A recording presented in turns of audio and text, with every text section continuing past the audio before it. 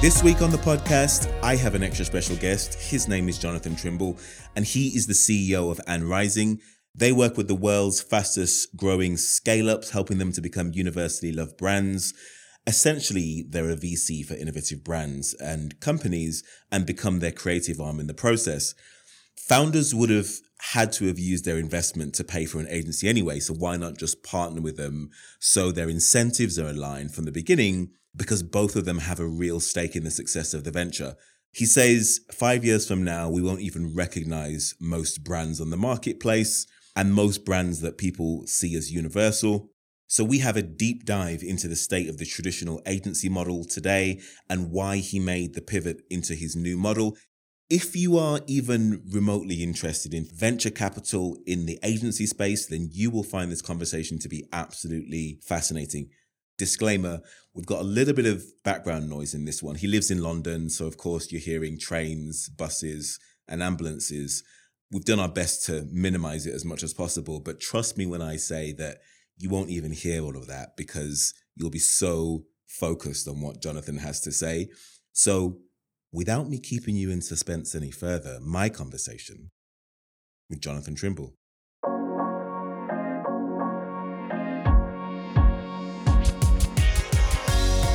Jonathan Trimble is the CEO of Anne Rising, a creative partner to the world's fastest growing scale-ups, helping them to become universally loved brands of tomorrow. He has held senior roles at Adam & Eve, DDB, and Fallon London. I'm very much looking forward to the conversation.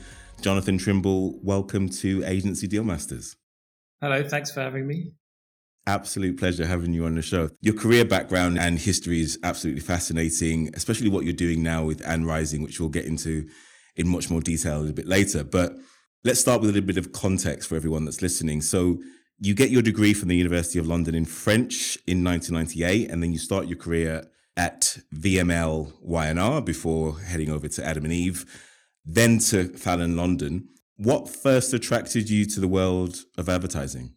So I think it's probably the same as a lot of people. It's just the combination of business and creativity. Arts and commerce, whatever you want to call it. That was probably the real attraction. I think, again, probably like a lot of people didn't know that there were certain industries where those two things came together. It was a perfect option. So then I spent all of my time basically trying to get in. So I was sort of very fortunate in that I found out about the industry. It was a perfect match for kind of my outlook and things that I wanted to do and to some extent skills that I had, and then could just focus on how do I get in, and did a couple of summers of work placements and were just constantly knocking on doors, basically, and eventually went in through the milk round at what was then Y&R, now VML Y&R, yeah. So those early experiences at Y&R and Adam & Eve, I'm sure gave you a pretty good grounding in terms of how the creative process works. What did you take away from those early experiences at those agencies that's really helped inform the way that you think about Anne Rising today and your own client success?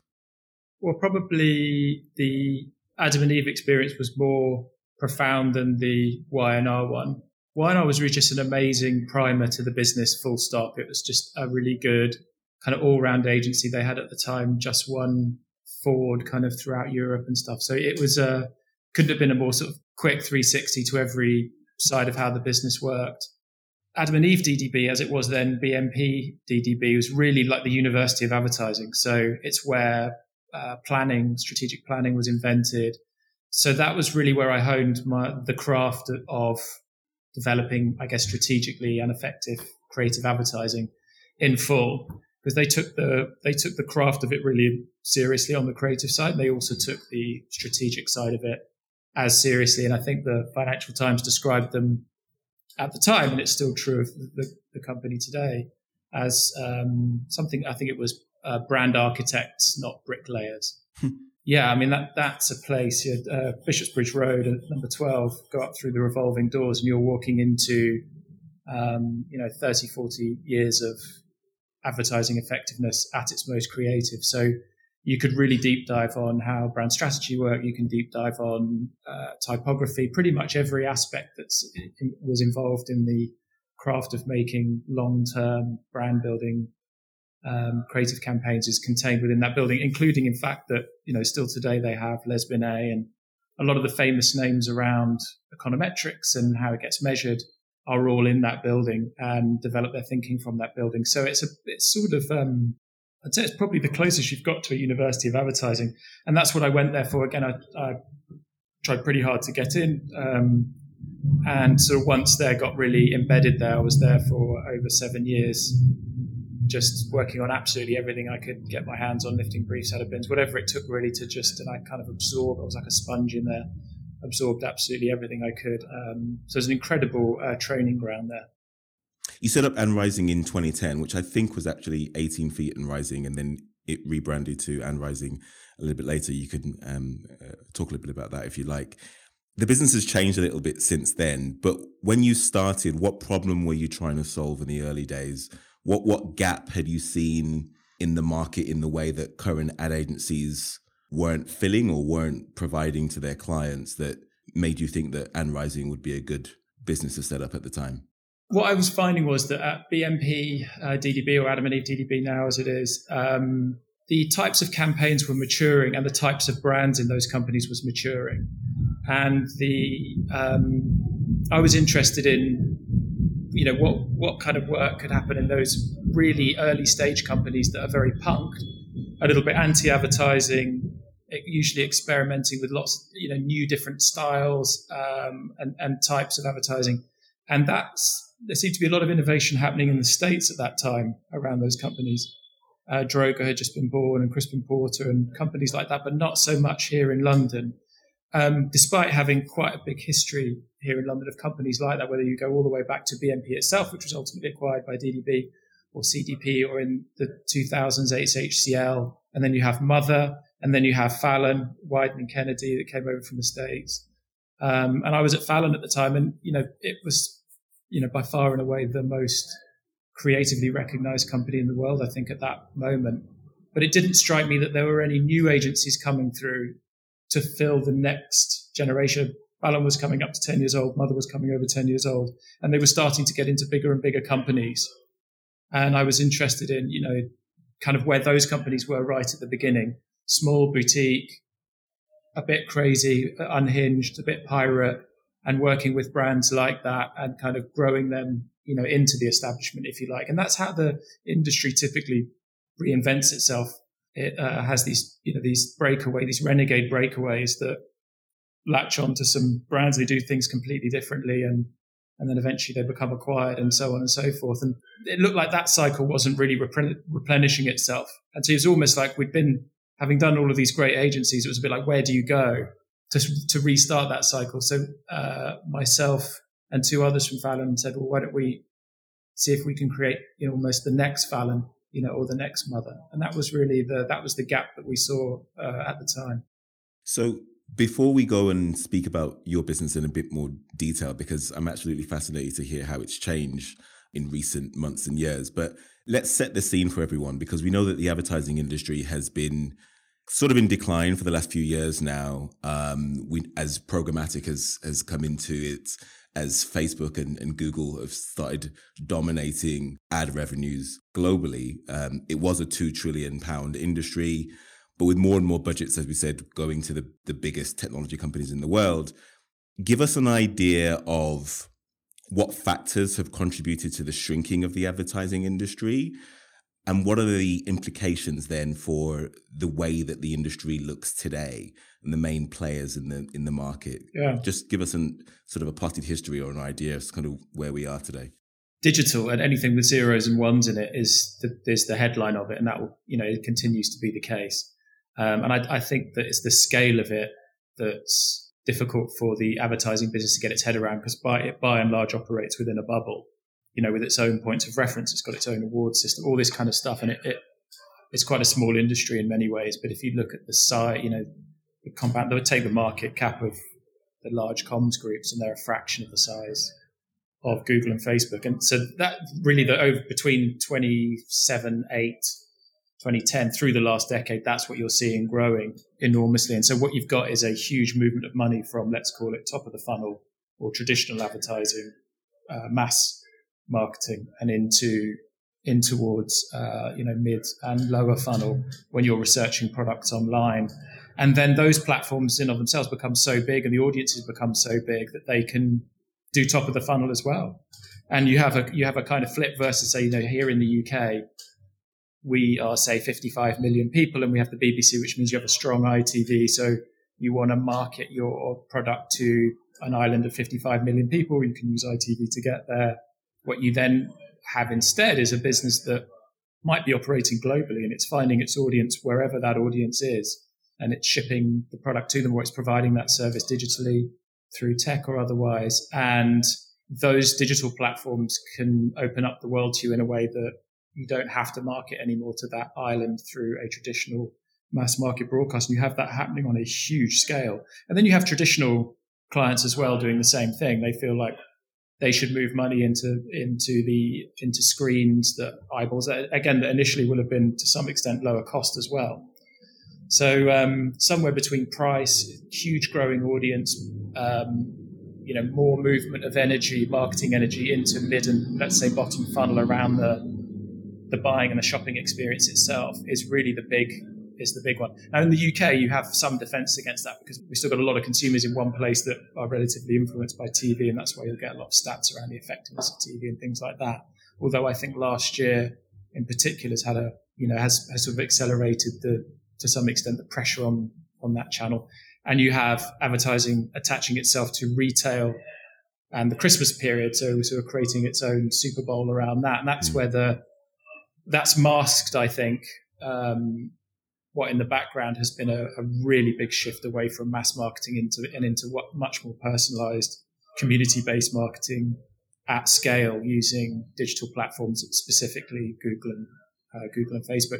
You then have another thing which I think compounds it, and which is really bitten last year, which is the arrival of ad-free content of very, very high quality, specifically Netflix. And then last year you have Amazon Prime, now you've got Apple, and you've got Disney Plus, and this subscription-based model that's ad-free. So sort of our content eyeballs are now going into the ad-free streaming zone, and then our shopping eyeballs are through our phones primarily online. And it's kind of left the traditional mass marketing tools of, let's call it TV, and then outdoor. You have no outdoor last year because nobody's outside.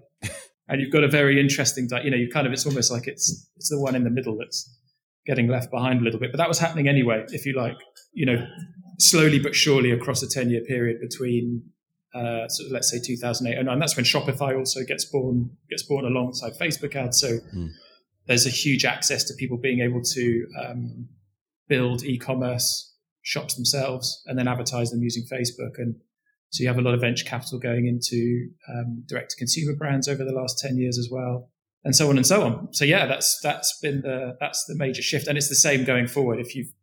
If you're attached to some form of digital marketing trend line going forward, that game's ever changing. Apple's about to make Facebook private on its platforms, dividing the world into Android and Apple users, and that game now will need to be mastered by digital marketing experts. So that game's constantly updating itself. So if you're somewhere in the space of managing that game, that all the way through to proper data and insight collection, of which marketing services might be kind of a feature. You add it on the back of a fairly heavyweight piece of consulting or otherwise. That's really where everything's going.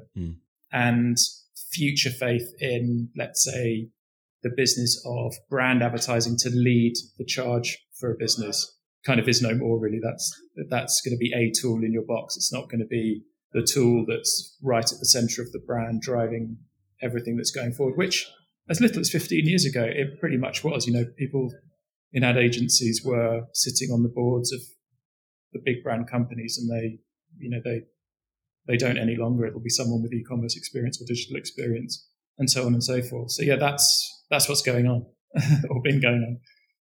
So in that context, what is the role of the traditional ad agency or media agency? I mean, we're seeing a lot more of these media owners themselves becoming agencies, or at least creating a creative arm off the back of what they do. And sort of, traditional agencies were the middlemen, and they're sort of being disrupted now by brands going directly to the media owners themselves and sort of accessing all of these micro audiences. What is the role of the traditional agency in this new environment? What does a modern agency look like? Well, I mean, don't forget that a huge chunk of that traditional advertising market, and it's still got lots and lots of cash in it. I mean, you cited $1 trillion. I've got, for some reason, I've got 21 billion in my head. That might be the TV market or something like that. So there's still lots and lots of cash in it. It throws off cash into agencies, and they're really based around the traditional mega brands, if you will, particularly consumer packaged goods, who distribute through the traditional supermarket retailers. So that's all still very, very, very big business compared to when you look at the size of e-commerce and things like that. And that's where you get a lot of, I don't know, you get quite a lot of backlash around digital marketing and things like that. And they go, well, it's a lot of rubbish because a traditional brand might be doing 400, 500 million in sales through the big five supermarkets, and it's spending 5% of that budget on its ad agency and another 5% even on its media agency. And so to some extent, for those brands, the world looks very similar to how it did 10 or 15 years ago. It's eroded a little bit every year. And those companies and the agencies and the media companies are brilliant at just getting more out of that, squeezing more juice out of that lemon, if you like. Constantly optimizing it, playing the game better, perhaps, using data and things to make the media money go further, creativity to cut through more, build slightly longer term value into it. So that game's still being played, and it's still got a fair bit of cash attached to it. It's really the things outside of that are much more fragmented, playing their own games, much more disruptive. But they're still on an individual basis, they're still relatively small in size. So the jobs of those traditional big players really is still to do that job. It's to get great value out of media through a level of bulk buying, through a level of frontline expertise and deep knowledge of effectiveness of the past, adding in creative layers and building brands properly, etc. It's just that it's consolidating bit by bit, kind of every year, smaller and smaller. So there's still that role to be done. It's just you don't need as many players doing it, if you like. And typically what will happen in markets like this is that you get a kind of separation between a few really good agencies that will continue to do that really well. I think what's interesting is what happens to the rest. And you're seeing a mixture of things happening.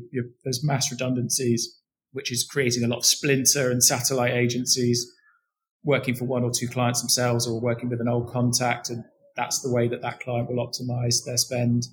There's an agency in the States whose name I forget, pretty new, that's just taken the Domino's account out of Crispin Porter, for example. That kind of thing where they'll move with their mates. There's consolidation into the data agency or the below the line agency or the digital agency, which makes a lot of sense because these groups are broadly valued in old growth world fundamentals like profit and growth. And so detaching them a little bit and saying, hang on a minute, we've got a bunch of data and tech consulting going on in these groups actually.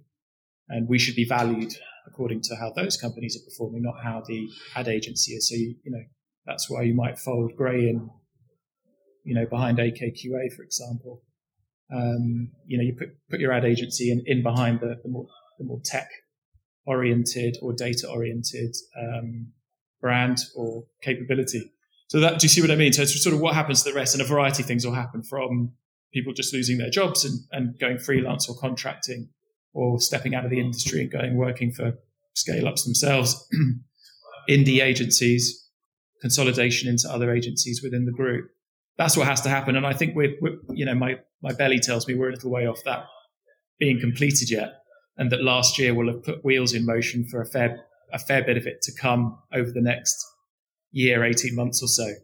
So I think a world where 6 groups becomes 3, whether it's still 6 groups or not, but the feeling of, if you look at the recovery of the share price of some of these companies, it's even at the moment, with vaccine announced, it's to 25% down, say. So that's what you're expecting. You're anywhere between 20-30% shrinkage in those comms groups, say. Really interesting. Let's talk a little bit about the change that you made in 2018, because the context is really fascinating, and thanks for setting the scene. You shifted your focus to focusing on scale-ups, sort of early part of 2018. So you're no longer just a creative ad agency. You invest in early stage businesses, direct to consumer brands specifically, and help them with their creative development. I've not really come across another agency with a similar model to it. How does it work? Explain for the listener that isn't familiar what the model looks like. Yeah, so it's not an entirely new model. There are some companies in the States that over the last 10 years worked like this, but essentially we call it creative capital, and it's an investment of creative expertise, strategic brand thinking, other knowledge and effort, which goes in as sweat equity into an early stage company, instead of them having to go and raise money and then spend that money on an agency, for example, as an alternate to that. So for scale up, what they get to bake some of that, let's say, bigger brand thinking knowledge around which media channels will scale them fastest, depending on what they're doing, and then marrying the media investment model with the brand and their audiences and so on, and really putting the afterburners on their growth at a much earlier stage, at a time when they can, it's something that they can afford. It's relatively equity efficient versus having to go and raise that kind of capital with a VC where you would give away a lot more equity. But actually, more often than not, we're going in alongside or as part of a seed round of other investment as well. So it's kind of interesting. It is an alternative because in some ways it means you can bring all of that brand thinking in much earlier and therefore benefit from it much earlier, particularly in a lot of categories where there's a race on to, take pole position, or by the time a mattress company has got to market, there are 10, 16, 15 others, and you're now in a very traditional, expensive marketing battle. You can get there, you can go a bit earlier in the cycle. Correct anything. Sometimes, brand will get going, it'll gain an incredible community, the product's great, the experience is great, but the brand is left a bit weary, and then you have to almost invest a lot more money to either correct it or, at worst case, rebrand it, or even just to kind of put some to get some value into it. So the earlier you do that, it's almost like the more you grow the brand value, sort of like brand as an asset on the balance sheet. You're paying value into it right from the very get-go, versus it being a kind of phase 2 afterthought. So that's really how it works. And because it's invested in as expertise and not cash, they will be able to relinquish less share at that point, but more importantly, be able to afford access to a team. And it brings the two teams together because you're kind of going in, you're shoulder to shoulder. We don't see a return unless those brands are really fit for market. And so we go in alongside each other, which I think is sort of what every client agency strives to do. But sure, it's very difficult to do when ultimately those services are being bought in, even if they're being bought in on a relationship retainer or something. Ultimately, there's still and the way that market, like in the end, an ad agency will need a certain type of creative work to market itself, and that won't necessarily form fit to what the client needs, and so on and so on and so on. So I think probably what we're seeing more than anything is it's the bringing together of the team, it's those brains and the founders' talent and the product kind of all working as part of one gang is as much the accelerant in there as the official expertise or marketing expertise that's being brought to the table alongside, it has to be first and foremost a really exciting, different, value-adding product or service, And that's almost hearkening back to the Don Draper sort of Madison Avenue era of advertising, whereby the brand and the agency were sort of hand in hand, going to market, creating products together, going to market together, and having a share in the spoils equally. I feel as though we've sort of gone away from that in the last sort of 30, 40 years or so. So that's a really interesting model. So when you're looking at an investment opportunity or a brand or an early stage scale up that has potential, what are you looking for in the proposition, in the founder, in the market opportunity? Like what are you using to evaluate whether or not this is a good fit for you? So this is a really good point. It's a good fit for you. And I think that's an important distinction, because as effectively investors, to some extent, we need to know something about what they're doing or understand something about what they're doing to be able to help. And so it isn't just looking for things that are in high growth categories. It's got to cross over with things that we've got some level of domain expertise in, for example. So there's some sort of fundamental basic things like, yes, we think we know how to help this situation which might be different from when you're just plowing cash in, and you can actually, it's over to the founders and over to the founder team then to deploy that cash to go and work it out.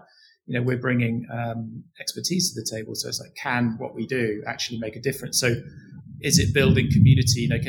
Does it have a kind of the potential for a distinctive emotional or relationship frequency that you can build community around? Is it digitally driven, meaning like is it distributed and sold primarily direct or as part of a hybrid omni-channel? So there's some like real basic framework things like that. And then the questions we're asking are, is this something that brand can make a big difference to? Which typically in consumer brands or consumer products or consumer tech and beyond, actually, brand is more pervasive. Can going in earlier make a big difference?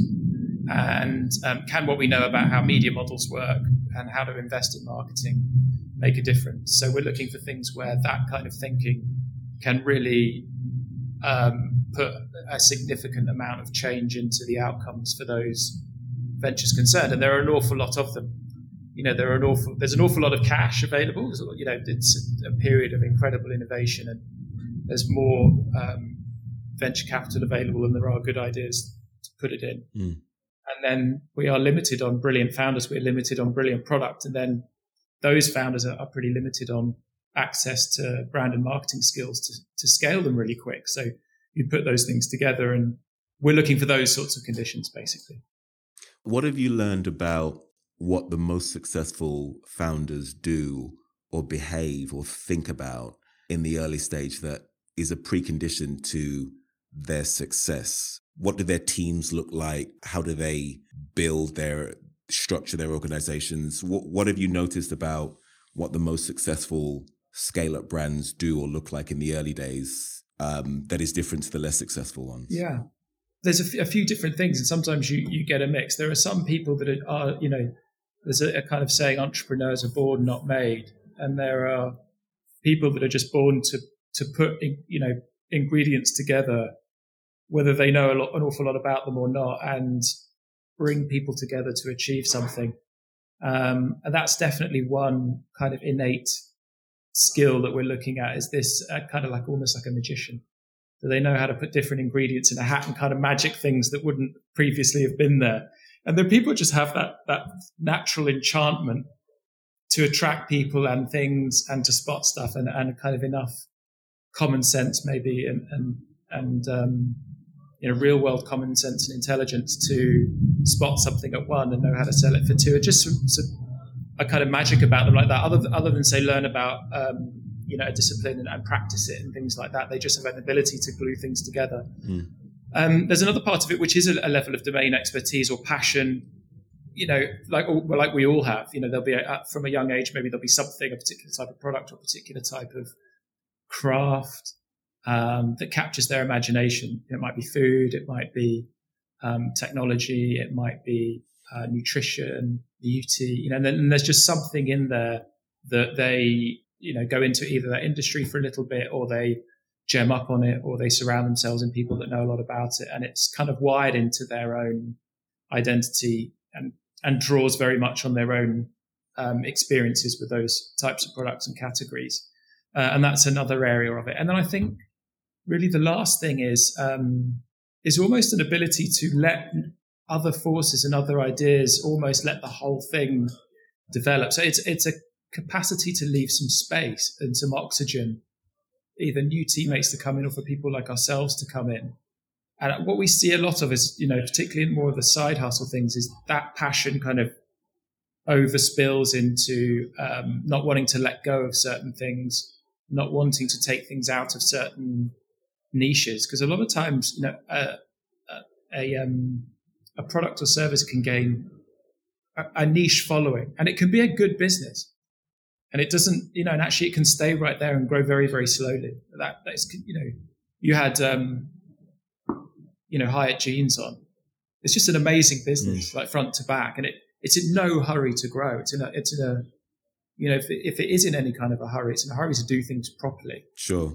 And in those instances, in a way, sometimes you can be in the way of your own potential. And so in a way, a certain open-mindedness or an openness to to certain ideas. Because in most cases, it's not, the hygiene scenario, those guys are really experienced and they've got a really specific vision. In most other cases, you'll need capital, you'll need to grow to be able to fulfill, the idea. And sometimes a little bit of not wanting to risk, not wanting to speculate, not wanting to let other sort of oxygen in actually is the limiting factor. So some level, and that's really where the creative part comes in. So what, you asked earlier, what a advertising agency is good at, what you learn in a creative environment of any kind, whether it's at an ad agency or you're in film development or music development or any creative process, innovation, is it's sort of knowing you're completely right whilst also accepting you could be completely wrong. It's this sort of quantum state of knowingness and unknowingness all at the same time. And things can gain real momentum when you've got that over. I think I've got it all, or I'm a little worried to step out of my comfort zone, because we see plenty of examples where something's really great and with a bit of fuel could really go all the way, but there's a real level of nervousness about going past those early stage customers and things like that. And vice versa, if a product's not ready and it hasn't built a level of market traction or has a sense of what it is yet, you can pour a lot of fuel on it not being quite ready.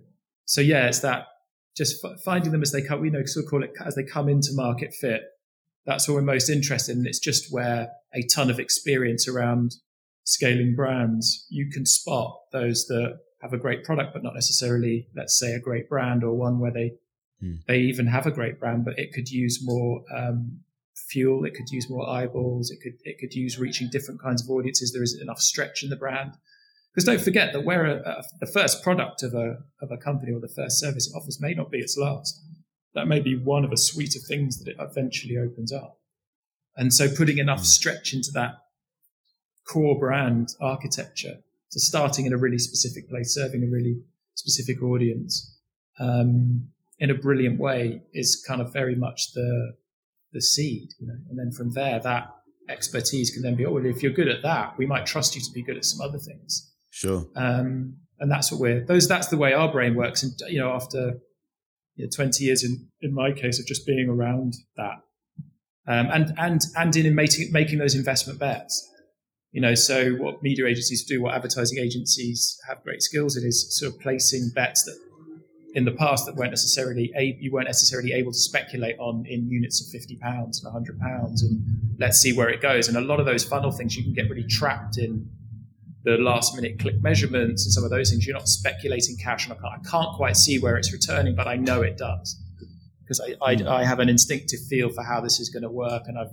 been in enough scenarios to know that over an 18-month period, for example, that these things really start to make a difference. And pre-digital tracking, and we're about to enter a world where digital tracking is going to be pretty muted again. So it's going to be very interesting.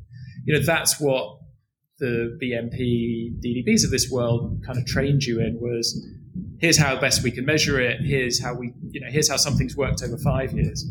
Here's how something's worked over 10 years. We would take something like a Marmite, which is an irrelevant product, and embed you love it or hate it in it, and unlock 20 years of brand equity, value, sales, price defense, media efficiency, et cetera, et cetera. So you're applying that same ability to speculate. It's the same thing venture capital does. It speculates on the idea or the size of the problem you're solving. And we're speculating on the brand, which is sort of a near identical set of skills to when you speculate on a campaign, for a bigger corporate brand where everything isn't as measurable, I've got a million questions about this, because I think the model is absolutely fascinating. I guess the first question that I've got, the third or fourth question that I've got is how do the economics work? So is it similar to traditional VCs where they lose a bunch of money on 90% of what they invest in, and sort of, the 10% that do make it big, and then they recoup all their losses and sort of make it worth their while? How do you think about the economics? How is that side structured? It's a brilliant question, and it's a work in progress. So we still have what we call the studios business, which is the, if you like, the communications agency, advertising agency as it was, and you can still buy that service, which covers is a contribution to a lot of the overhead that's required then to have the creative capital model in place. So some scaling brands just want to do that. There's no role for an equity exchange. And that's really where we began in 2018. The sort of first 5 years, we were a mixture of corporate and scale-ups, and we saw real, our punk anti-advertising energy, if you like, was making a much bigger difference on scale-ups than it was to the corporate brands, which by and large, they were John Lewisizing. They were becoming more traditional, it was much more retail focused, much more around Christmas. We were interested in these other models. So when you're at later stage, Series B, somewhere around there, where you have a marketing budget, you've perhaps got a marketing team in place, we can be shopped like that. And that's where 18 through, 19, middle of 19 takes us. So that's one part of the business model that still remains. And then, yes, the other part of it then works exactly as you say. You need to pick winners. And one of the skills we have to develop or have to be confident in is our ability to spot brand winners, because that's what it's going to be. It's not just going to be, can you creatively add magic to them? Arguably, actually, there's lots of ways to do that to some extent. It's, can you spot the ones you can make a big difference to that can go all the way? And again, that's really where you're redeploying the skills that are used in a creative development process, and you're using them to make informed speculation, such that you do have some winners in there. I mean, I don't think it's going to be an entirely zero-sum game, because we're not necessarily always investing in, let's say, blitz-scaled ventures. So things that are like, right, winner takes everything or most, and the rest don't get anywhere, like, say, an Uber or an Airbnb, or, that might be part of it. That we hope that's a chunk of it. The other part of it will be a bit mixed. Some will do quite well, but maybe not hit the goal. And those things are often acquired by corporates because they like the brand and they can put that brand onto their rails and they can expand it using their distribution muscle. So a couple of the ventures we've been around are like Seedlip. We're currently working really closely with Neo, which is world-class cocktails sent to your house. And those things are eyeballed very heavily by Diageo, who will, Seedlip was acquired by Diageo around this time last year. And they'll go, great, we've got it. You guys have got proof of concept now. No problem. Guess what we've got? Distribution.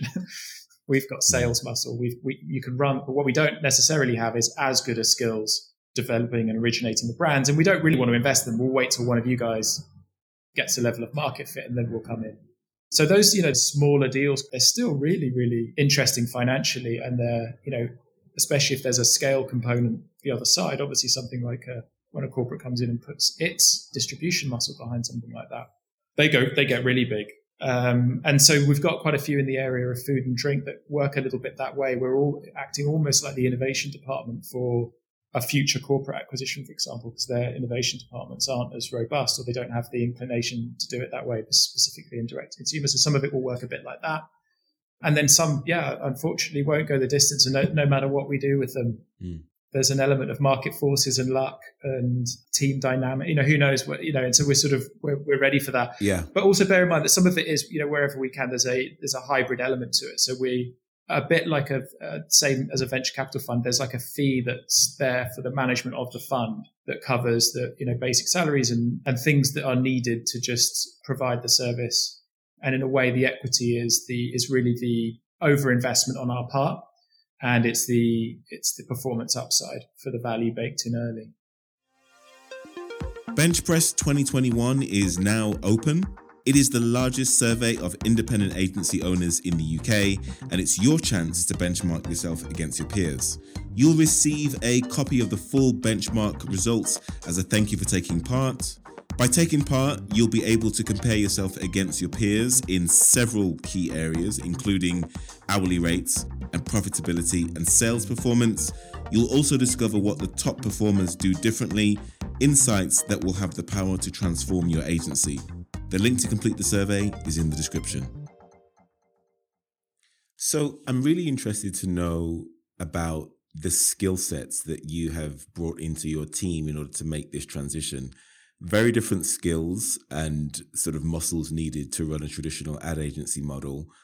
How do you think about, or how have you thought about changing the skills of the team to spotting those opportunities and those more sort of ephemeral, softer skills that I guess aren't natural to the way that you have been brought up in the ad agency world? Talk a little bit about how you've had to change the skills of the team.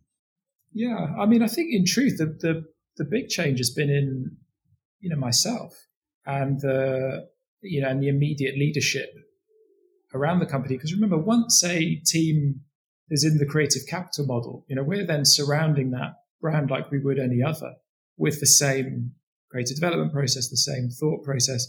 We're taking expertise from knowing a lot about scale-ups where our focus has been. So we're deploying that expertise. But that's been building up over a number of years. So it looks the same. So at a certain point, actually, you could peek inside a virtual meeting room and it would look very similar, if not the same. I think the feeling is different. And I think the dynamic between the parties is very different. The level of ability to bounce ideas back and forward, the energy behind wanting to go fast, to take bigger risks. I think that feels very different than you would get in a traditional shopping and agency environment. But the skills being used are very similar, with save for you need to know a lot about how to make budgets go further. And that's where, again, like having a foot in the large scale advertising industrial complex, we know how to handle larger budgets. We know how to get the most out of a TV production, things like that. We could go in and handle our own with, even though the level of growth and things might be coming in it with a much smaller investment level. And we're across the latest growth hacks or media hacks, which is often about arbitrage, like where is cost effective to be at the moment, a lot of targeted eyeballs for a good return, how to develop a type of creative work that isn't necessarily always about storytelling. I think that within the discipline of creative development, the shift has really been from advertising to brand. So this is a great ad idea, or this is a great campaign idea, to we're building a really great brand here. And here's sort of the brand idea, which has a lot more to do with design and distinctive design worlds, to put it simply, the distinctive product experience world. Advertising that feels like a sample of the product or the product experience. Because the ad business still judges itself very much on sort of storytelling ads, which is not necessarily what a scale up needs at all, actually, because then it makes it look more similar to some of the other categories. That's a big, one of the fundamental mistakes a scale up will make is it'll land on an ad budget, go shop an agency, and suddenly its ads look just like, it's the Swagger ad with the 1980s soundtrack, or it's the tearjerker ad with the animation style. So advertising has a number of formulas that it uses effectively within the realm of keeping established brands familiar, rather than establishing entirely new things, which can be very much around a design element and new product experiences and things like that. So there is a creative adjustment around not just ad ideas, but kind of what's going to build the brand and what's going to make us recognized really quickly, whether we're in a digital format or but it can also cross over if we are scaling through connected TV or something like that. It's going to be something really nice to sit alongside ads with bigger budgets that are taking a storytelling format. So there is a creative adjustment in there, but not one that you wouldn't make by just being around these kind of brands. So there's kind of a little bit more creative direction from our part to go, how is this going to work in the context of building brand value long term?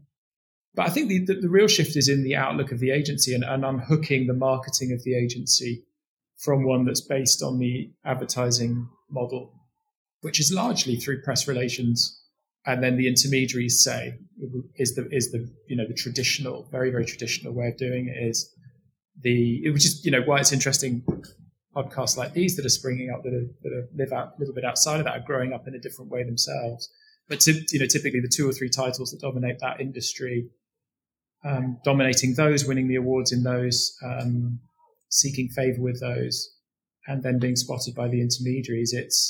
I think that, at a certain point, that was about 90% of how we attracted clients.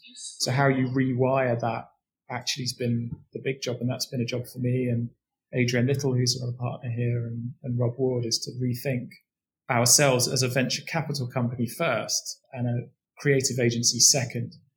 And it's been as simple as studying venture capital firms and drawing on the bits that look a bit like what you do, and building networks out within those communities and the titles that are read by those, and talking about the creative capital model and letting people know what it is through channels where you'll have investors, you'll have founders doing where they go to find out who they should be talking to around their raises, their fundraising. And we're still working on that. We'd love to have a couple of our owned channels, whether that's a startup school, but things like that feel very ambitious for us at the moment. We're still in the early days of it, but that kind of thing where we're able to attract the best deals and attract the best founders. That is the rewire that we're going through, right now. And that's really a job. It really starts with me, which has not been easy for me as an individual, because my whole background is in advertising. And it's where actually all of my CV credentials are there. If in the ad community, I've got a CV as long as my arm. In this community, we're unknown, it's unproven. That's also what's exciting, because the founding of 18 Feet and Rising, those first few years where you get to be the new disruptors, are definitely by far the most fun years. And as soon as we achieved any level of growth and scale, we were then just another ad agency. It's very difficult to compete. So it's really fun going into a whole new space and learning a whole new thing. But you have to kind of fire yourself. And that's how I think of it. And, sometimes I find myself drifting back to, I wonder what the ad community will think of this piece of work that we're doing. And that's not how to think of it at all. It's like, what value are we putting into an asset if it was to be valued tomorrow? Would an investor look at brand and go, well, you guys have built a distinctive community here. I can see metrics around, you look at, let's just take an example. Like you look at Airbnb's S1 when it files to IPO, and it, in there is a chunk of its traffic comes directly and it doesn't go via the Facebook, Google complex. That's because it's built an amazing brand as a verb, as a type of, as an emotional frequency called, starts off you living on my couch, has a very different emotional feeling to going to a hotel, but now it can sell hotels with that same.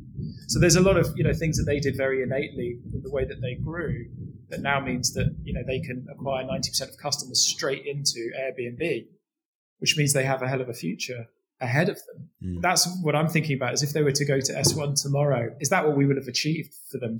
A name, some distinctive, a way of acquiring customers that's a unique destination to them, communities that love them, repeat purchase, ability to move to recurring revenue models or subscription models.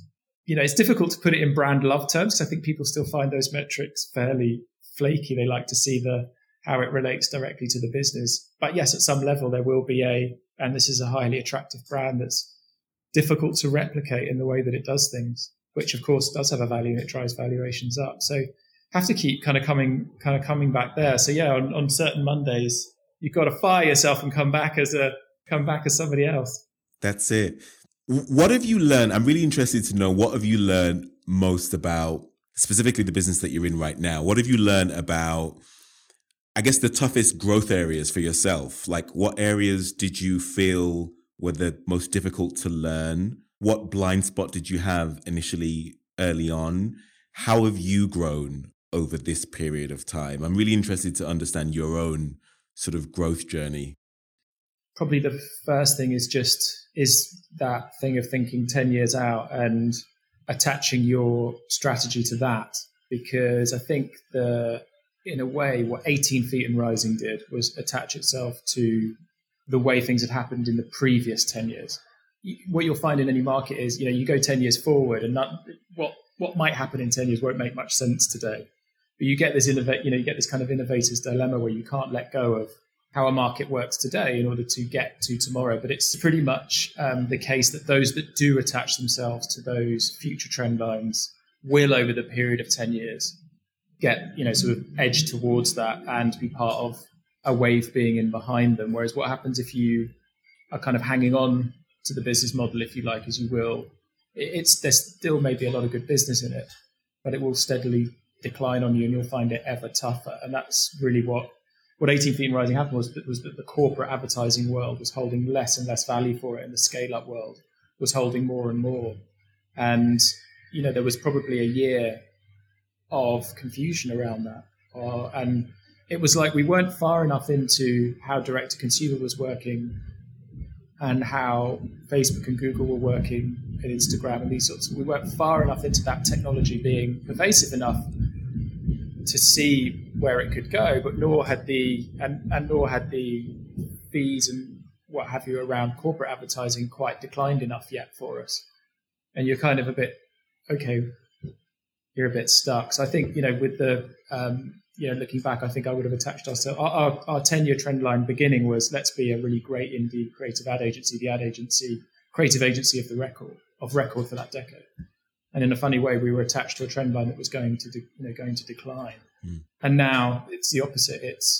There is an idea around getting scale ups, the brand help they need much, much earlier, and sharing in the equity upside. And I suspect in 10 years' time, I won't be the only one that's done it, and we won't be the only ones that will be benefiting from it. Even though right now, a lot of people look at it and go, "I don't understand that. It doesn't make a lot of sense." So there is that. I think that's one thing. Is where is it going? And if you're starting a business, attach yourselves to that trend line. If you want to maintain a status quo on something, and I think there are lots of romantic reasons to do that, and there will be a market in it, then really be content with being very specialist and high margin. And it's small and high margin. It can also be wonderful. It's kind of what the Hyatt Jeans thing is. Be really boutique and be proud of, really, really go for that. But we weren't that. We had scaled as a company, and I personally have a level of interest in scale and scaling brands. So I think that's sort of one sort of business strategy thing, if you like, that I would have a think about. I think you will come out the gates quickly, and then there's a period afterwards where it slows, and that's okay. I think that's probably just one other simple one. And then I think the shift emotionally is from, I don't know if this is going to make much sense, from being utterly scared but fearless. Love it. Not being scared at all, but sort of fearful. Yeah. And I don't know if this is going to work, but I'm going to jump off.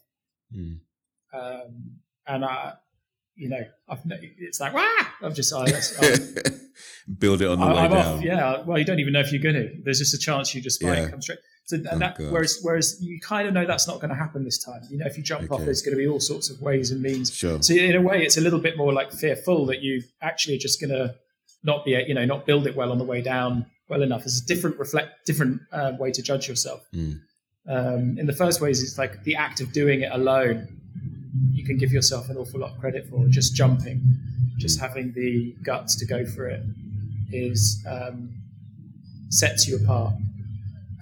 Whereas I think, in a way, sort of the second time around, it's like, no, we have to be able to build some real customer value here. You're not going to gain points I'm not going to gain, any further self-improvement points just by the act of doing it, because that's already been done. And it's sort of, do you see what I mean? So it's scary in a different way. It's like, can we actually be any good? We got a lot of brownie points you get a lot of brownie points in an established industry for just starting one. You get a lot of eyeballs, you get a lot of unfair attention. A lot of people are interested. What's this that's new? It's an industry that's very interested in new. So that comes to your aid. It is the sort of action has magic and power thing. And there's other cases where it's just a really, good strategy and careful people management, good business management, having the right partners, the founder, having it reattaching to good fundamentals basically is going to be is going to be whether the creative capital model can go from, a really interesting idea into something, a little bit more industry changing. And it's kind of fun because it's in a way we're only measured by our own fund, if you see what I mean. It's like how are our investments doing?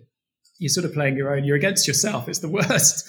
Yeah. It's kind of, there's no industries like it's someone else's fund might do really well, but that's for a completely different set of reasons. It's much more like a game of golf. It's you versus not that I play golf, by the way. I don't know why I said that. But it's much more you versus your own capabilities to spot and what have you than it is against, let's just be really noisy and disruptive and anti this, that, and the other, and we'll get a lot of unfair eyeballs, and that's your reward, So there's a bit of a difference there, I think. Really interesting. I've really enjoyed this conversation. I've learned so much about the creative capital industry and sort of advertising space, where ad spending is going, and sort of how everything is changing. So thank you very much for sharing your views. Let's get into our favorite questions. These are the questions that I ask all of my guests. So really excited to ask you some of these as well. More who is the person behind the brand sort of questions.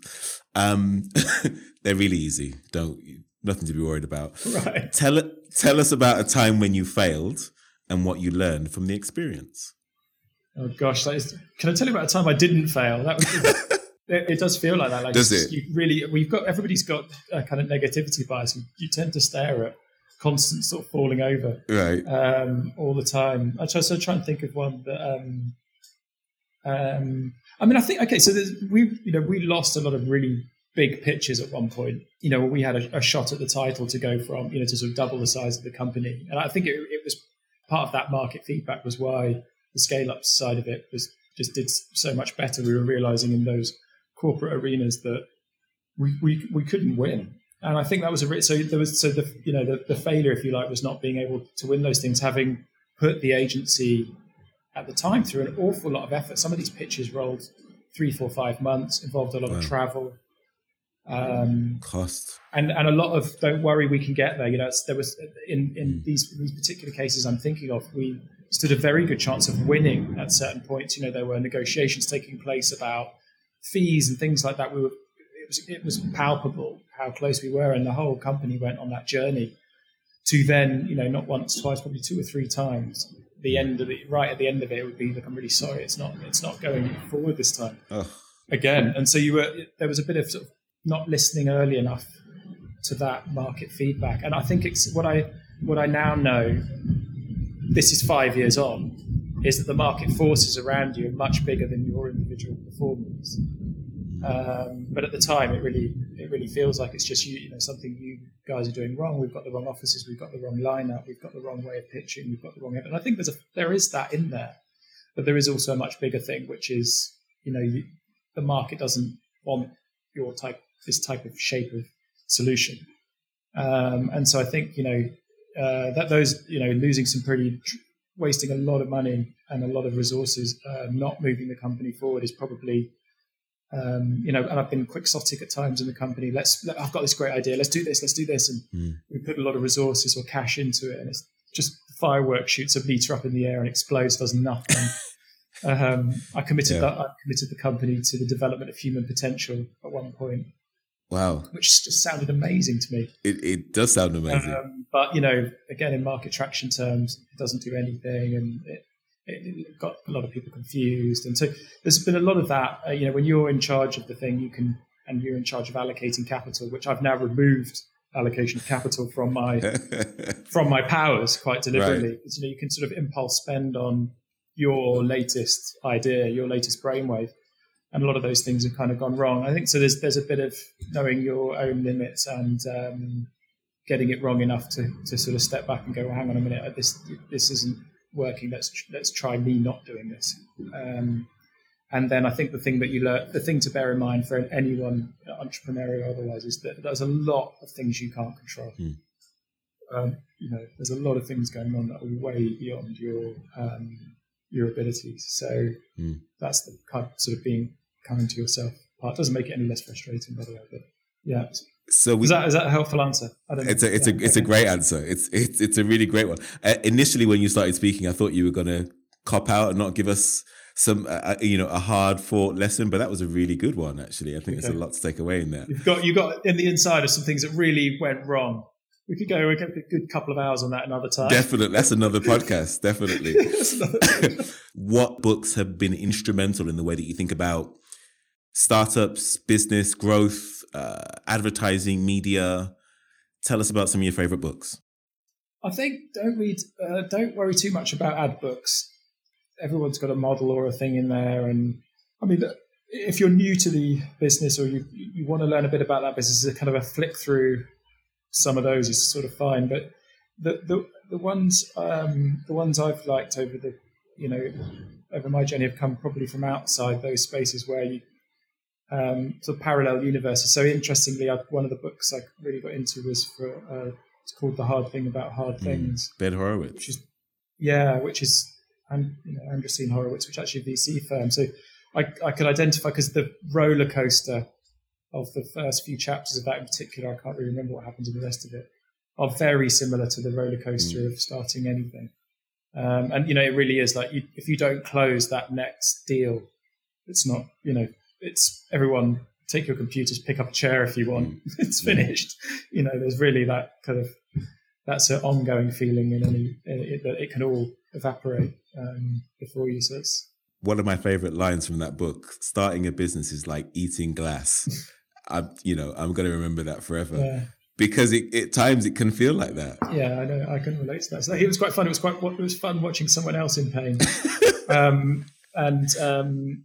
then just obviously they had a huge bunch of success after it. So I think that one's that's just a good, you know, when you're on holiday, make yourself feel better. But it's tough. What else? I really liked. I actually got an awful. I got a lot out of the Algebra of Happiness by Scott Galloway. Oh, okay. It's more known for the Big Four because he's the one that's talked the most, I think, in the ad business. We live in fairly regularly into the ad business to point out just how big Google and Facebook is in comparison to them.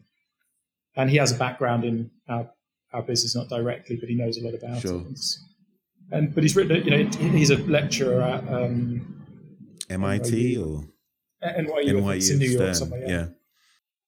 And what he said, I think one of the premises of the book is that a lot of people knock on his door for life experience. And so he sort of packaged up all of the life experience into a book. And there was my mum was not very well last year. And there's a really good particular chapter in there on caring for a loved one through end of life and things like that. So there was there might just be a personal thing, but there's a pretty good protocol in there on that and on starting up and in balancing your life in the early years. There's a lot of things that resonated, which is either the signs of maturing, shall we say, or just because it's got a lot of unspoken things about how the workplace works and and how it all glues together. Okay. So yeah, I really enjoyed that. And then there's a lot of books on the history of Sesame Street, which if you're interested in how something truly amazing is built. It's a business book? Pretty much. Or is it a children's book? No. It's I think Joan Gantz and the team that created it pretty much all contribute to it. And it's 6 years into the life of Sesame Street. You'll have to order a copy online. And it's just a fascinating story of how you bring together entertainment, how you bring together a vision to change the dynamic of a medium, which I think is very relevant to what we're facing now. Right. We've built some platforms and they're amazing. They do incredible harm as well. And they were looking at the same thing then. They were looking at TV and going, is kids watching cartoons of gunfights good for our kids? What if it could be used as a tool for education? And they didn't just then kind of noodle around with that problem. They went deep. They went really deep. And they brought in entertainers, they brought educators in. I actually think there's some illustrators from some kids' books that were part of it and have done some illustrations in the book.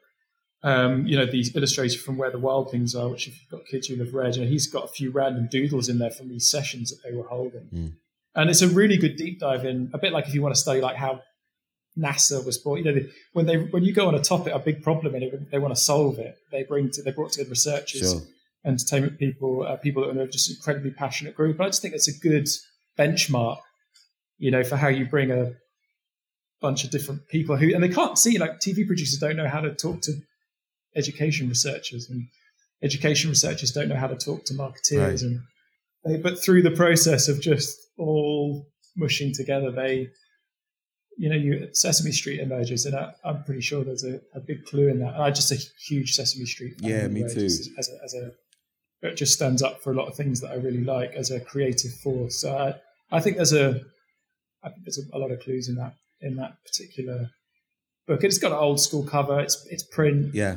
So it gets you out of your screen. I'm sold. Yeah. The history of Sesame Street, right? Added on my Amazon 2,000 book list. I'm never going to get to the end of that, but it keeps growing. Last couple of questions, and I'll let you go. What advice would you give to a young person or millennial who wants to start a career in the ad agency world? I think the ad business has actually got to ask, like, what is it offering? Because I think the reality is I would say I would ask that person to think very carefully whether they liked the idea of the ad business enough to go into it, because the trend line of it is in a level of steady decline, and at this present moment, there's only a few pockets within it that I think offer real creative development experience, and there's only a handful of brands that I think you can gain some really unique skills around. So I guess that I've sort of answered the question. And so I would hone in on those brands that are doing some very interesting things, and those agencies that are still remaining agencies that are doing some really interesting things, and basically get into one of those, knock on their doors. Getting into any company is more straightforward than people realize. People like to be flattered. LinkedIn will tell you who the senior people are. Same as you with me. You look that person up, write to them personally as you can. Might even be a letter. Who knows? Express real interest in them. Ask them, see if you can get 5 minutes of coffee, 10 minutes, 20 minutes with them. By and large, I like to think people do respond to those where they've been sought out more personally and they've taken the time to tap you on the shoulder. That goes not just for the ad industry, but for anyone. And frankly, if they don't get back to you, they're not worth your time, and find another company, and what have you. So that's how you do it. That's how you tap people personally on the shoulder. Look at LinkedIn's pretty good at revealing some senior people, and then you can Google them. You can see who's got other press articles written about them, what have you. Pro tip is, if you can't afford Campaign, is to cut and paste the URL into outline.com, and that'll give you a look at it for free. Thank you for that. Outline.com. Yeah, that gives you access under the radar to a lot of paid services that are behind paywalls, and they should really make a bunch of it available, really. So that, thank you for that. Saved me a few £1,000s. What you want to get out of that industry, because I think it's, from an advertising perspective, I think there's potentially ways you could learn about advertising in other spaces. And I think the ad business has got to look at what's it offering beyond, let's say, traditional advertising training. And it might be access to all sorts of insight tools. So, for example, a lot of companies have got some amazing insight tools and research tools. There's a lot of fascinating things going on in there. So is it crossing over with how those things work? Is it actually brilliant flexible working? Like, what is it that we can do to make it, I think, a more worthwhile experience for people? Because certainly, it was a lot of running. It's a lot of doing, really base level kind of admin work to then work yourself up the ladder. And I think that, I don't know if for 30% more in pay, you could go to Facebook and Google and do slightly more interesting analytics than that. Sure. So that's probably what I'd say on that one. But there's 5, 6, 7, 8, 9, maybe even 10 agencies that are still, you can have a traditional. And actually, we had a couple of people here that, when they move from here, I'm always really offended. Like, why would you want to leave this model? This is a brilliant model. Right. They go, no, I feel like I want to gain, what that creative ad experience has to offer, and there's still a few places that have got that. Interesting. If they've got that, go for that. Knock on the door, and if they haven't, then you're looking for a range of different companies that you can work at within the group. And there's still, these are still credentials on your CV. And if you've jumped around a few of the different disciplines, then all the merrier. Really interesting. And my final question, Jonathan, what is it you know about advertising, media, and creating ad businesses today that you wish you knew at the beginning of your career? It's an amazing question. I think that if we're talking about advertising, your creative judgment is as valid as the experts. It is that Ogilvy thing, I think, said that, it's not a consumer, it's your mum, or it's whatever it was, And I think that the ad business is quick to educate you on what it thinks good work is and what good work looks like, whatever that is. And I think that, actually what is desperately lacking in any creative business is always I see it differently. I think that's looking really tired, and I think that's looking really interesting. And that resonates with me. Learning to articulate your own instincts around creative judgment is good, and just generally that a lot of people in business that are experts in things don't know as much. And I think it goes for any industry, don't know as much as you think. What you're seeing with those beginner eyes is really valid, and you can have a level of confidence in that. It's probably what I take on board. I think probably spent an amount of time. The amazing thing about having brilliant training is you learn so much so quickly, and then the downside of it actually is a lot of that training you have to throw away as you go. You have to sort of learn it and then forget it and go past it.